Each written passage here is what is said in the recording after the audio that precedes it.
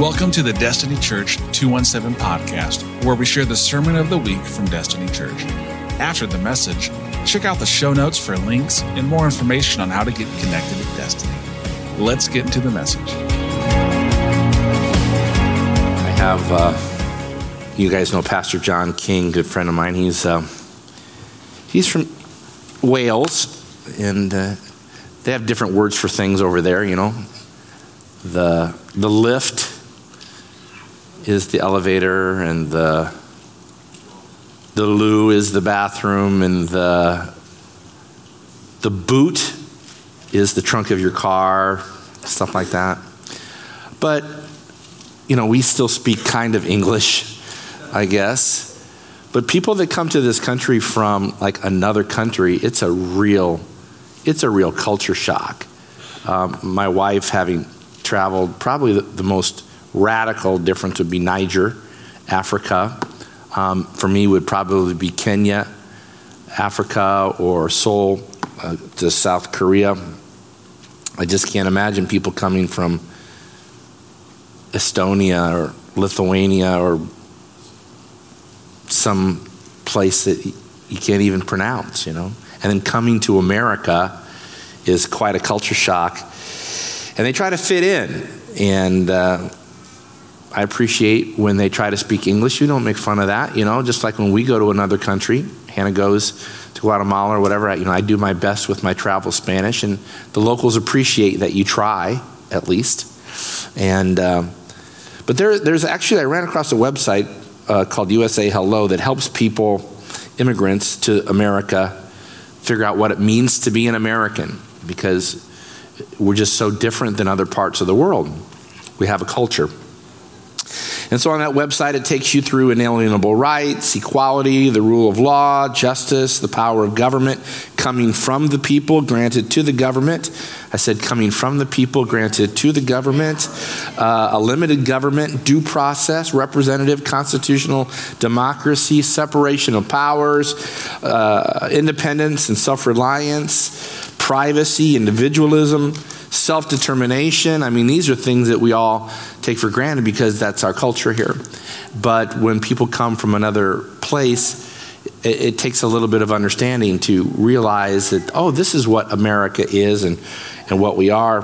The Bill of Rights, the first 10 amendments to the Constitution: Congress shall make no law respecting the establishment of religion or prohibiting the free exercise thereof or abiding or abridging the freedom of speech, press, the right to peacefully assemble, and to petition the government for the redress of a grievance. Those are explicit. They are explained. They're explicit. They're explicit values, if you will, of our government. There's some implicit things that are just implied, and that happens beyond government, and that's where individual values are concerned. You go to a hobby club, you belong to the chess club, the Rotary Club, the whatever hobby club you belong to, there is a culture there, and there are things that they value there. This is what we value. If you're a good bowler, where's Chris Lee? Chris Lee is the best bowler in the house. So they value good bowlers there, and good shoes and all that kind of stuff, you know. It's just different values based on where you are. Different companies have different values. Twitter has different values than Google, that has different values than Facebook, that has different values than IBM. Families have that, explicit values, what we value as a family, what we value individually. And there's actually, in New Zealand, there's a place called the Values Institute that I ran across this past week. And talking about core values, it means that they underline all activity, including the strategies used to fulfill a purpose and how the member of the organization will interact with one another. They are the core elements of how people approach their work. So if you have a core value, this is how we do it around here because it's who we are. And so the elements of how they approach their work, I ask, what is our work as the church? What is our work at the church? Now, Understand what I just said? I didn't say, what's pastor supposed to do? Because y'all have a pretty good idea of what I'm supposed to do. Or the staff, what the staff's supposed to do. But we are the church, right? We are the church collectively. And so what is our work? If the core values are the core elements of how people approach their work, what is our work? Well, it's pretty simply defined by Jesus in Matthew 28:18. Jesus came to them and said, all authority in heaven and earth has been given to me, therefore, go. I've got it all. I'm giving it to you. Now you go do it. I'll say it again. He came to them and said, all authority in heaven and on earth has been given to me. Therefore, go and make disciples of all nations, ta ethne, every ethnic group, baptizing them, as we did this morning, in the name of the Father, Son, and Holy Spirit, and then teach them to obey everything that I've commanded you, and surely I'm with you always, even to the end of the age. So think of a table that has 4 legs. Jesus said in this idea of go, where should we go? Go everywhere, make disciples, baptize them, and teach them to obey. That is who we are and what we do. There are other great organizations out there, civically minded, socially minded, that do all kinds of things. But this is what we are supposed to do. Well, the Lions, they're great. You know, Lions collects glasses, right? Yeah. And they help people. And that's wonderful. But that's not the Lions' core values. That's our core values. It's what we do. It's how we're supposed to do our work. Go everywhere. Make disciples, then baptize them, and then teach them to obey. So Jesus had the core value of go. Go do it. Just do it. And that really scares a lot of people. It scared the 12 disciples because in Luke chapter 9, Jesus sent out the 12. Go do it. They came back and they were fighting amongst themselves.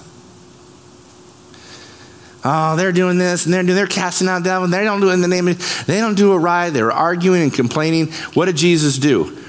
He said, okay, let's get 72 of you together. So in the very next chapter, in Luke chapter 10, immediately after the 12 came back and didn't do it very well, he sent out 72 in pairs. Said, go do that. Just go do it.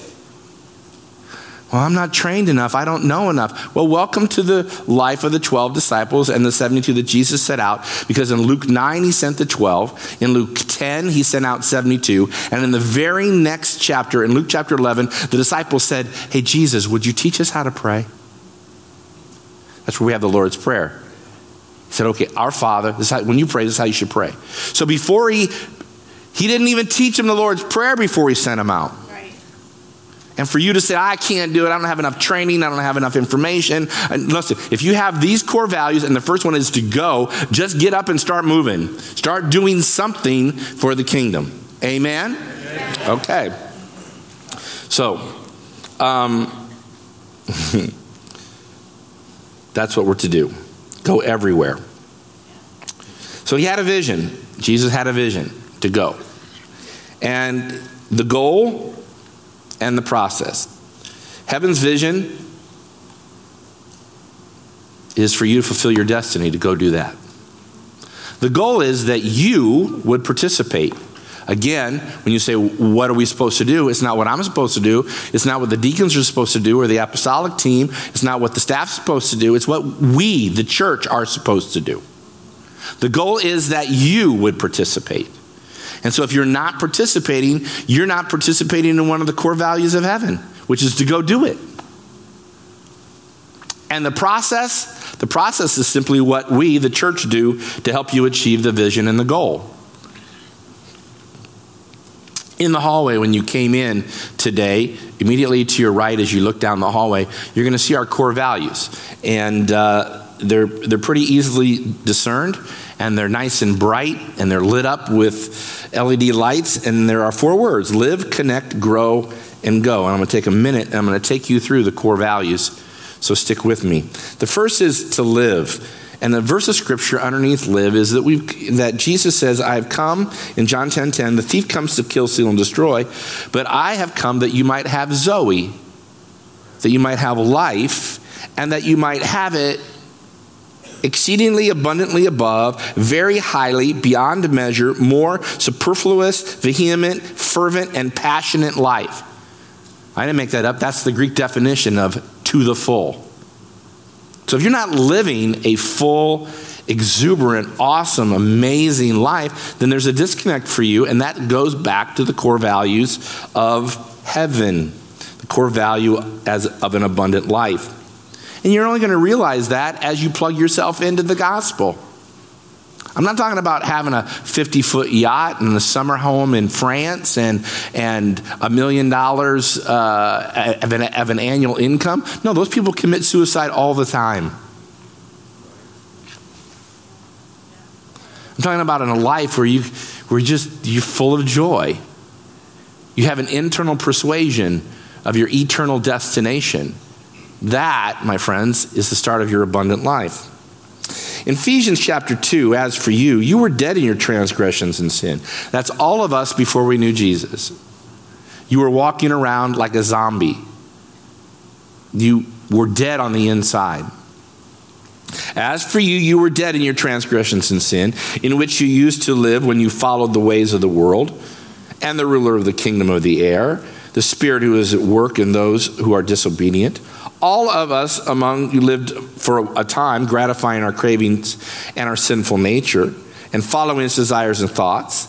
Like the rest, we were by nature objects of wrath. Here it is, verse number 4. But because of his great love for us, God, who is rich, because of his great love, because of his agape for us, God, who is wealthy, who is rich in mercy, made us what? Made us alive. Next verse. He made us alive. This alive with Christ, even though we were dead in our transgressions. By grace you are saved. By grace you are sozoed. So the core value of the kingdom of God, whether it's a Destiny Church, Calvary Temple, Westside Christian, wherever you go, if becoming alive, being born again, having an abundant life is not a core value of that particular fellowship, you really should leave. I'm going to tell you, you should leave. You should get out of there because they may be a social club, but if they're not regularly challenging you to give your life to Christ, well, I gave my life to Christ 30 years ago. Yeah, but there's somebody in this room today that's never done that, and they're going to have an opportunity.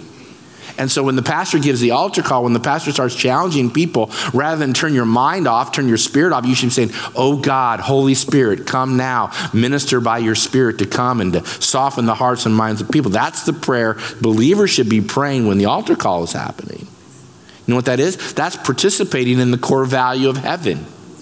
Not the core value of destiny. I'm talking about the kingdom of God. He came to seek and save those who were lost. Number one. Core value number 2, to connect.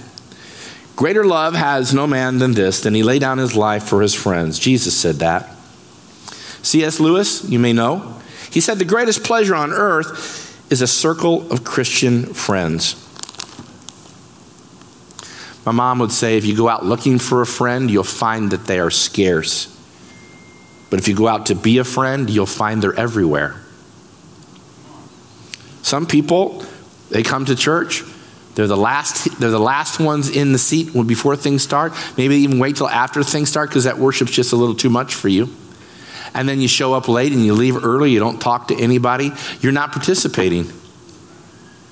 You're not participating. It's like going to the movies and not getting popcorn. Right? I mean, that's why we go, right? Little popcorn butter, little popcorn butter, little popcorn butter. To get connected, to have a circle of friends in the family of God.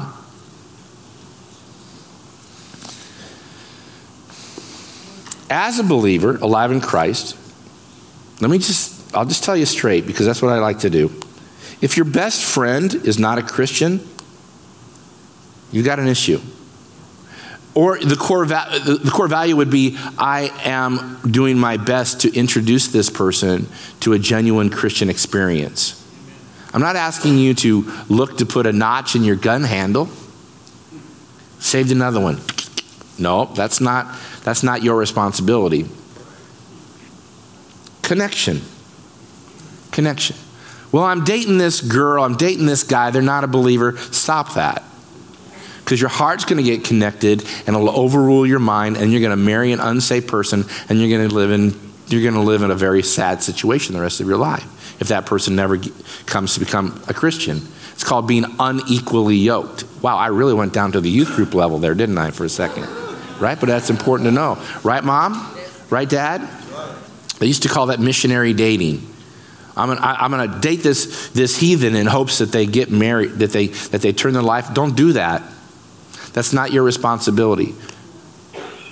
You just be worried about being the best person you can be, and God will bring the perfect mate to you. I'm a little far afield, but under connection, that's important for us to remember. Yes? Yes. It's a core value of Christianity, connection. I mean, as Hannah said, that's why we've got so many things going on around here. And we use the word connect a lot. It's because if you're just, what was it, last week you preached in youth group? If you're just traveling by yourself and you fall in a ditch, you got nobody there to help pick you up. Oh, you might think, oh, I'll call the church, or that one guy who I know at work who's a Christian, he'll pray for me. Listen, you're riding around with a spare tire in your trunk that's flat. And then when the emergency happens, oh my gosh, look in the boot of your car and see if you gotta see if it's ready to go. Well, it's too late. Have your network of Christian friends. Really, it's important.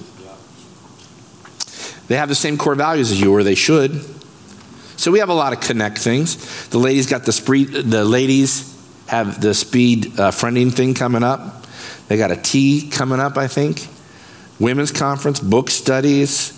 Men's group, the fight club, the bowling. We went bowling. We're going shooting, going canoeing, going golfing. The youth group has D-teens, Destiny Kids. They have movie nights, the ice cream at the. I mean, all these things we do to help you become connected. Now, you can come to Destiny Church and you can be here on a Sunday morning and you sit generally in the same position. I know you do. And when you sit in a different position, it really irritates me. That's okay, though. That's okay. I get over things pretty easily, but I remember. And I'm like, where? Oh, okay, I saw. Okay, why are you sitting there? But that's okay. So you may know, if you were to look around, you might know the names of the people directly to your left or your right, but you may not know everybody round about there. And then the couple minutes before service, if you come earlier, the couple minutes after, that if you stay around, you might learn that they have a child, or they have a grandchild, or they used to live in Chicago, or whatever. You learn a little bit about somebody, and it could take you years to come to a meaningful connection with the people that you sit around every Sunday morning in church. So this is why we have encounters. One of the reasons we have encounters, because when you were a kid, I don't know if you ever went to camp. Remember when you would go to camp as a kid? I went to camp, and you would spend several days with your peers, and you'd be doing activities, and you'd be doing everything together. At the end of camp, you would go, I will never forget you. I love you. You're my best friend. Oh, my God. I'll write you every day. Right? That's how it was at camp. You even cried. You were so sad. Why? Because you learned so much about them in a consolidated, in a condensed period of time. So when you go on a retreat encounter weekend, you're hanging out. Guys go with guys. Ladies go with ladies. And so you hang out with people for a couple days, for a Friday and a Saturday and part of Sunday, and you just learn a whole lot about them. Obviously, you're learning about yourself, and you're being challenged in some spiritual ways. But you're also sitting next to these people at lunch, at breakfast, at dinner, at supper, during free time. You're hanging out, and you can, over the course of a encounter weekend, become more connected in 3 days than you ever would with 3 years in a church. It's just the way that it is. Do you think we do it just for fun? No. The reason we have, and the reason we do what we do, is because we think it's the best method to accomplish the goal. If there was a better method and I didn't do it, I should be sued for malpractice. I am using, after 33 years of pastoring, the absolute best way to help you come alive in Christ, to live and to connect. It's my responsibility. Why? Because it's our primary directive. These are our core values, to get connected. Because when you know what hits the fan, potato salad hits the fan, right? You had better already have your network of friends. When something happens to you physically, when something happens to your children, when something happens to your job, when something happens to you financially, when all those types of things, listen, you can't be scrambling and trying to develop a network of Christians who are going to believe for you and stand with you and intercede for you. So that's why you got to get connected. That's why Encounter, you leave on a Friday after work, you go out to the camp, and they serve you dinner. It's good meals. Everything's broken up into about 30-minute segments, maybe an hour segment. There's a teaching. There's some reflection. There's some time for prayer. There's some time for worship. All the stuff you think you want to do, but you never make time to do when you have your normal week. Yeah, I should really pray some more. I should really worship some more. I should really make some fellowship and have some connect. You don't do, so we afford you that opportunity on Encounter. It's going to be a powerful opportunity if you take advantage of it. Connection is the key.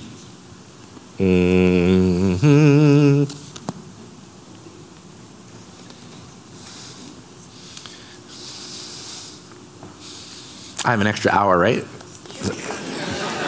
No, I'm just kidding. One of my favorite things about Encounter is the story of Zacchaeus. You know Zacchaeus? Zacchaeus was a wee little man, and a wee little man was he, so he climbed up in a sycamore tree for the Lord he wanted to see, right? And then the Lord saw him and said, come on down. So Zacchaeus had every opportunity to have an excuse why he didn't meet Jesus. But he heard that Jesus was in town, and he couldn't see him from his perspective. He couldn't see him from his current situation. But he says, you know what? If I climbed up in that tree, I bet you I could see better. And so he had to actually, it says in the text, I was going to preach the whole thing, but I don't have the time. He actually had to push through the crowd. Do you know there are people right now that don't want you to change and become closer to God because they like how you are now, because you facilitate something in their life that they're going to have to change if you change. And so they would rather drag you down and keep you pinned to the mat because you facilitate what they need, rather than them saying, you know what, you really should go after God. You really should find out what the power of the Holy Spirit is in your life. You really should have that thing broken off your life, and you really should be free of that particular sin or whatever. Those are Christian friends. Those are the ones that say, man, go for it. They got a hand in the middle of your back, not trying to pull you back, but to nudge you forward. But Zacchaeus had to fight through the crowd. He had to climb up in the tree, and then the Lord saw him. He goes, look at this little one. Come here. The Lord gives you that opportunity on Encounter. He says, come on down. I'm going to go to your house today. And that's what he does. That's the power of Encounter. You should go. Core value number 1, to live. Core value number 2, get connected. Core value number 3 is to grow. The best way to grow in your spiritual life is through what we offer here, is through what we call Growth Track. It's adult education. Well, do you have adult education? Yes, we have adult education. Well, I used to be in a situation ministerially where adult education would be someone would send you a quarterly. You know what a quarterly is? It's 1/4 of the year with a little teaching, and you read it and have a little prayer at the end, and you stand up. It was very boring, typically. And if you've been around for a while, as I have been now, you know, after a while you can only teach David and Goliath so many ways. You can only hear the widow with the issue of blood the woman with the issue of blood so many times. And after a while, it's just like, it gets a little repetitive, it can get boring, and it ends up being a social club, and the coffee wasn't hot enough, and the donuts weren't from your favorite donut place. Right? So what we did is we say, listen, we don't do Sunday school. We want you to go on Encounter, and when you go on Encounter, these things happen to you in your life, and you get charged up, you get connected. This is wonderful experience. Well, then you get to come back and be involved in what we call Growth Track. Growth Track isn't forever. Growth Track takes maybe 3/4 of a year. Takes about 8 months to get through. There's different levels, and you start at the beginning and then you work your way through. If you want to. You don't have to. Listen, you can come to this church for 30 years, for the next 50 years of your life, never go on encounter. That's absolutely fine. But why would you go to Thanksgiving dinner and not eat the turkey? You know? Why wouldn't you? You already come here, which means your neighbor thinks you're weird. So while you're here, you may as well get the full dose of the Holy Ghost. You know what I'm saying? They already think you're weird. So I want to get involved in adult education. How does that work? Well, you go on encounter. Why? Well, because when you come off of encounter, the things you've been taught, and now there's a baseline of information that we know that you know. Well, I've been saved for 35 years. Why do I have to do that? Because I don't know what church you came from, and I don't know what crazy stuff you think. Well, you'd be surprised. People come into the church, first thing they want to do is they want to tell me how long they serve the Lord, and that qualifies them for being a teacher or whatever. That's not how it works around here, because I don't know you. This body doesn't know you. Well, I got this super skill. You need to let me do this. Okay, that's wonderful. I'm not so concerned about your skill. I'd rather not have the skill than make sure your life is right with Christ, that you're on fire for Jesus, and you have some basic doctrinal understandings of who he is. That's counterintuitive to today's churches, because most pastors, you want to do something? Yeah, we'll give you 37 things to do, because we're so desperate for workers. That's not how it works. I would rather not have, listen to me, I would rather not have nursery than have unqualified nursery workers. Who are those people back there right now ministering to children? They went on encounter and going through growth track. They're being developed, and they know who they are in Christ. Well, you may be thinking, I come from a really solid background. That's wonderful, but we don't know you. You've not been connected to us. So why should I let you loose to go teach in some room somewhere where there's no accountability? Do you understand my position? Right, as a leader, this makes sense. So listen, you go through growth track. It's designed to take a hooker off the street or somebody that's served the Lord for 35 years and bring everyone through to the end to say, okay, I understand what the church is like. I understand how to pray. I understand the word of God. I understand submission. I understand authority. These are things that are important for the kingdom of God to advance. I'd much rather have 300 of you here on a Sunday morning than 3,000 if indeed you are the type that are going and doing. Everyone else is just dead weight. Can I just be honest to you? Do you think the church is a cruise ship? You think the church is a cruise ship, and you pay your tithe, and so you get your wow, I'm really going there. Yeah, I am. So you get your little suite. You get your little suite, and you order your room service, and you drink your drinks, and you eat your food, and you think, wow, this is awesome. Well, that's not how it was set up. Not according to the core values of Jesus. This is a working vessel. And in my mind, because I have Norse heritage, I'm German and Norwegian, I have the Viking ship in my mind when I always think about this analogy. Because they all rowed. They all rowed. And they rowed together. That was amazing. Can you imagine if everybody decided, I'm just going to row whenever I want, and all the oars banging into everybody all the time? No, somebody was up there saying stroke. This is the way we're going to do it. And this is the direction we're headed. Let's do it. So if your hands aren't calloused, spiritually speaking, then you think you're on the Love Boat. And this is a working vessel. The reality of life is if you're not growing, you're dead. So what are you doing to grow? So let's do a little personal, I have a little quiz for you, a little personal growth assessment. 5 questions. Answer the questions to yourself. You ready? Here we go. How many chapters of the Bible did you read last week? What scripture, even just one, what scripture did you memorize last week? How much time did you spend in Bible study last week? How was your prayer life last week? And number 5, how much time did you spend in worship last week? So you have this.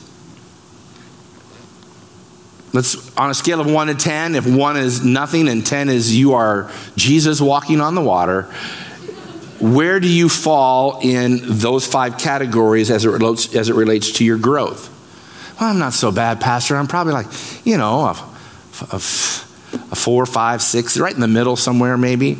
You know what Jesus calls that? Lukewarm. That 4, 5, 6, 7, that right in the middle, that's lukewarm. Not hot or cold. No, you got to be on fire. Yeah, now granted, some weeks are better than other weeks. I get that. But if your life is just constantly coasting, ladies and gentlemen, if to coast continually means you're going downhill. If you are coasting continually, you're headed downhill. Einstein says once you stop learning, you start dying. See, if you're willing to grow, no one can stop you. But if you're not willing to grow, nobody can help you. I can present the smorgasbord of connect and growth things all day long for you, but unless you're motivated enough to get up and do it, it's really not even to your advantage. So what happens in Growth Track? Well, it's on Sunday morning or Wednesday night, depending. Where's Jill Cook? Next one starts on, is it Wednesday? Is the next one is on Wednesday? Wednesday after Encounter. So you go on Encounter, you come back, and now you can go to Growth Track if you want. And we encourage you to do that. But listen, it's not everybody gets a trophy. But it's not like a public education or particularly in university, in an advanced degree or whatever, where they want to weed you out. They're making it difficult because they want you to fail, because a teacher is not their best teachers, but the fewer students I have, the easier it is for me, right? So, but our desire is that you would read what you need to read. We have Bible memorization. You got to read the Bible. You got to pray. There's quizzes over what you learned the week before. There's attendance. If you don't show up, is it like 75%, Joey? 8 out of 10, 80% attendance? You get a couple. You get three, let's say 10 weeks long, you get 3 absences. Let me tell you, if you worked your job and you said, you know what, I can only show up 70% of the time, you wouldn't have a job very long. Well, that sounds harsh. No. I'm not telling you that you're stupid and it can't happen. You're just going to have to take the class over again. Well, that sounds remedial. It sounds punitive. No, it's not. It's just that we want to make sure that we know what you know. That's all. So there's attendance. It's not designed to be hard. It's designed to make sure that you're dependable. So when you say you're going to do it, you do it.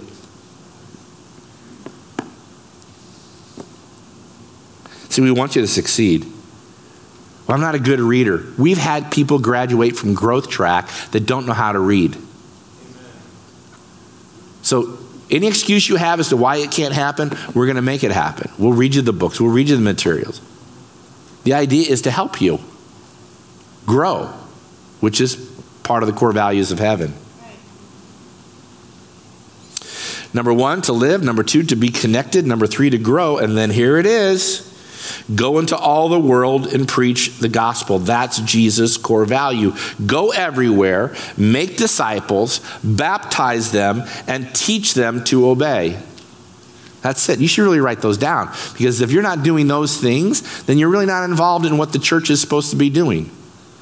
Well, I do this ministry and I do that ministry. And maybe part of that, but if you personally are not involved in going out and evangelizing, sharing your faith, making a disciple, you know why? A lot of people, I'll tell you the honest truth. A lot of times people don't want to invite their friends to church is because they're different Monday through Saturday than they are on Sunday morning.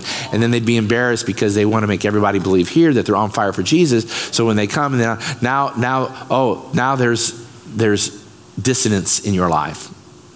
And a lot of people don't want to make disciples because they say to themselves, you know what? I really don't pray that much. That personal assessment that we just took, I don't pray, I don't worship, I don't read the Bible. Oh, I go to this nice church and they preach a nice sermon and the music is great and the lights are great. They got all these wonderful programs, but you're not doing anything. You're part of the problem. You bought into American gospel. You bought into consumer gospel. If it's big, it must be great. If it's flashy, it must be awesome. If it's wonderful, if it's no. I'm talking, listen, I'm encouraging you to roll up your sleeve, get some calluses, and do some work in the kingdom. I'm not here to give you a singing Christmas tree. Anybody old enough to remember singing Christmas trees? If you don't know how to sing a Christmas tree, that was a thing back in the day. They built this big wooden Christmas tree, and the choir sat in the Christmas tree. And the church that had the biggest singing Christmas tree, wow, that was something.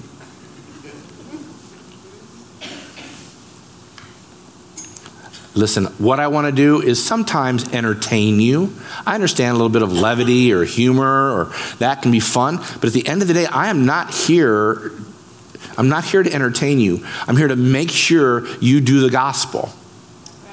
That you you live, you become alive in Christ, you give your life to Jesus, you get connected to some people, you begin to grow up. Well, I've been serving the Lord for 35 years. I've been serving the Lord for 55. I don't care how long you've been serving the Lord. Have you been doing what he asked you to do? Just coming to church doesn't make you a Christian any more than sleeping in the garage makes you a car. These are challenging words. So, where do we go? Everywhere. What do? We make disciples, baptize them, and teach them the word. Well, I'm not an evangelist. It's not my thing. I'm not an evangelist. That's not my thing, right? It's not my thing. Well, then what is your thing? Because you only have 5 choices. There are 5 archetypes for personalities in the universe. Now, you may have taken some personality test that says you're a beaver, an otter, or a lion, or you're a sanguine, or you're a caloric, or whatever. Blah, blah, blah, blah. Let's take a biblical approach. You either have apostolic tendencies, pastoral, prophetic tendencies, teacher tendencies, or I missed one, shepherding tendencies. APEST, apostle, prophet, evangelist, shepherd, teacher. APEST. And so you have a proclivity, you have a natural inclination to be more like that. I'm not saying you are an apostle, or you are an evangelist, or you are a shepherd, pastor, but that is your makeup. So what are you doing? Well, just because I am what I am, it doesn't mean I get to say I'm not the other things, because all of those things should be in us. Why? Because Jesus was all of those things. Jesus was the best apostle, the best prophet, the best evangelist, the best pastor, and the best teacher. So those tendencies are in all of us. Granted, some are higher than the other, but just because you don't come off on the scale, and there are tests that you could take, and I can certainly avail you of a place to do that. It would be 5Q. Just Google 5, number 5, and then the letter Q. It would be a great place, a resource to do a little evaluation. But just because you don't score high on the evangelist scale doesn't mean you get to just say, I don't do that. That's not my thing. No, it is responsible. It's all of our responsibilities to do it. And some of it, that's why it stretches us. So, what I've just explained to you in the most rudimentary sense is the gospel. Not just get born again, but be born again, get connected, learn, and then go be a participator.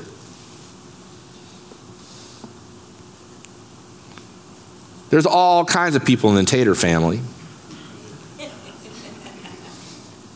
There's the rotator. They don't like what I said today, so they're going to rotate out to another church.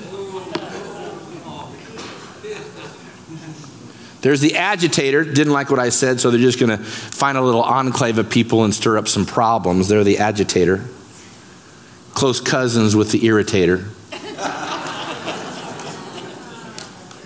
Then there's the hesitator. Well, that sounds like a good idea, but I'm not going to do it today. I'll do it tomorrow. I'll start it next week. Then there's the spectator, the fan that sits in the crowd. Lets everybody else do it. Then there's the dictator. Everything should be done exactly the way they think it should be done. Listen, somebody has to be the leader. It happens to be me. I've done this for a long time. I have some young bucks and stallions, some wonderful, smart people around me, a deacons and apostolic team. We're doing the best we can. I mean, I've probably planted 100 churches in 30 years. I only did about 12 of them on purpose.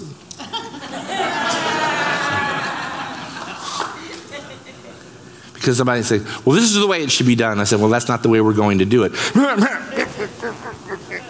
Go start my own. And go start your own. That's fine. Good luck with that. So the rotator, the agitator, the hesitator, the spectator, the irritator, the dictator, the commentator. You gotta love the commentator. Lots of opinions. Lots of opinions. Well, you know what we ought to do? We ought to do this, that, and the other thing. Don't ever come to me and tell me that. You know why? Because you just volunteered yourself. We ought to start a ministry that does blah, blah, blah. Hey, that's a great idea. You should go do that. Because my hands right now are full, as they've been most of my adult life, doing, going, being. So if you got a great idea, maybe that's the Lord just depositing that in your heart for you to go do that. Because it's easy to, they ought to, the church ought to, where you are the church. Right. So that's the commentator. Oh boy. Then the amputator. I won't go there. But then we end up with the good old sweet tater. And that's who you are. The sweet tater. Excited about growing. Smiles on your face. Great attitude. Cordial. Cooperative. A wonderful part of the tater family. The sweet tater is the ideal member of the church. She's got a great attitude. She's faithful. She's committed. She's supported. She's supportive. She's involved. She doesn't dictate, agitate, hesitate, commentate, speculate, irritate. No. She's the sweet tater. And I want you all to be the sweet tater. Look at your neighbor. Say, could you be a sweet tater just today, at least the rest of the day?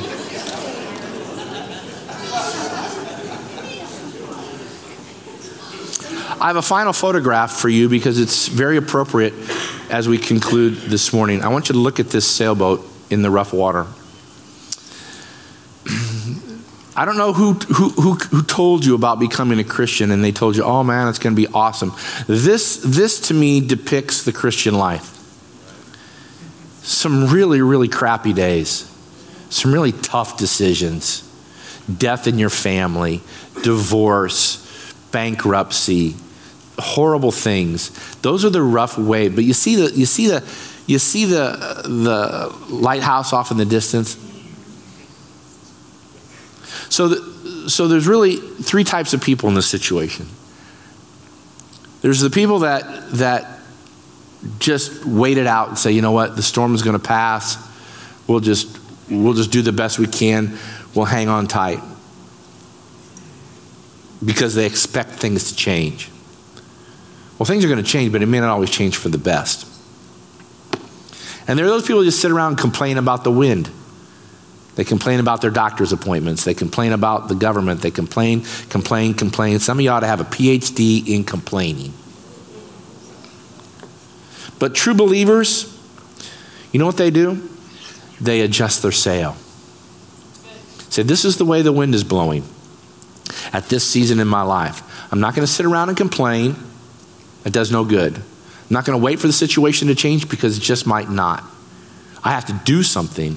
I have to work. I have to go. I have to reset my sail to catch the wind in order to get to the destination, which is the lighthouse, which is us, which is doing the gospel. Doing the gospel.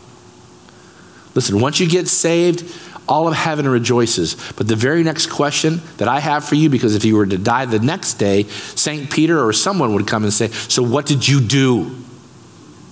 Well, that sounds like a works-based religion. No. It is by grace through faith that we are saved. And then once we are saved, the byproduct of our salvation is doing good works. Good works does not earn your salvation. Let me be crystal clear.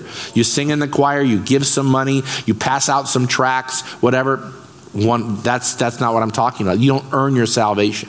There's nothing you can do to earn your salvation. It's just a gift.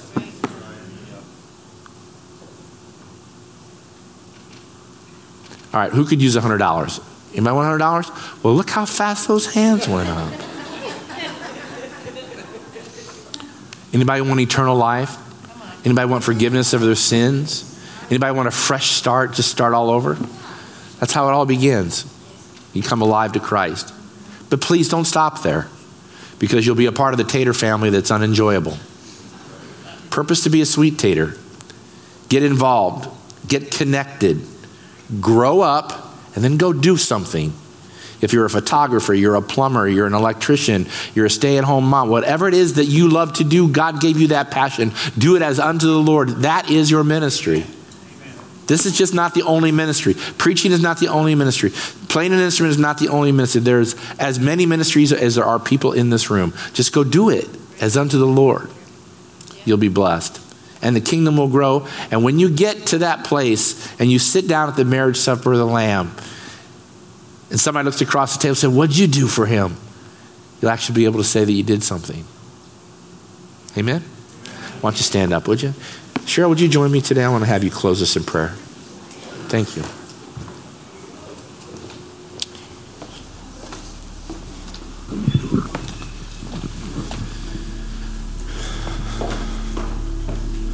Thank you, babe.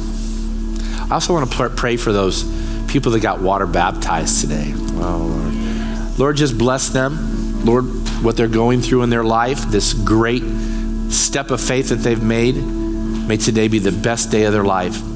As they go home and they experience new life in you, God, let today be the day that they made a commitment and settle it in their heart of hearts. Bless them, keep them, prosper them, encourage them, and help them to be connected and to grow in the kingdom and be about your business. Thank you, Jesus. As we go out this week, let us be mindful of being the sweet taters. God, one of the most nutritious foods you placed on the face of the earth, sweet potatoes. God, let us be nutrition out there to the people who are hungry for you, God, and hurting. Let us be a blessing to them and bring your sweet goodness. I just thank you, Jesus. Let us be mindful of you with each decision, every move we make. Lord, let it be glorifying to your name. And let us just be everything our hand finds to do. God, it's just going to be so exciting this week. I thank you. I praise you. If you're here today and you've not given your life to Christ with every head bowed and eye closed, this is the moment. It's time to start a new life with Christ. Have your sins forgiven. Maybe did it before and you fell. That's okay. Start over.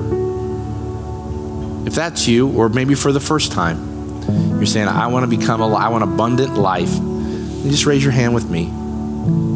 Here we are, Jesus. We need you. We need your strength. We need your help. I'm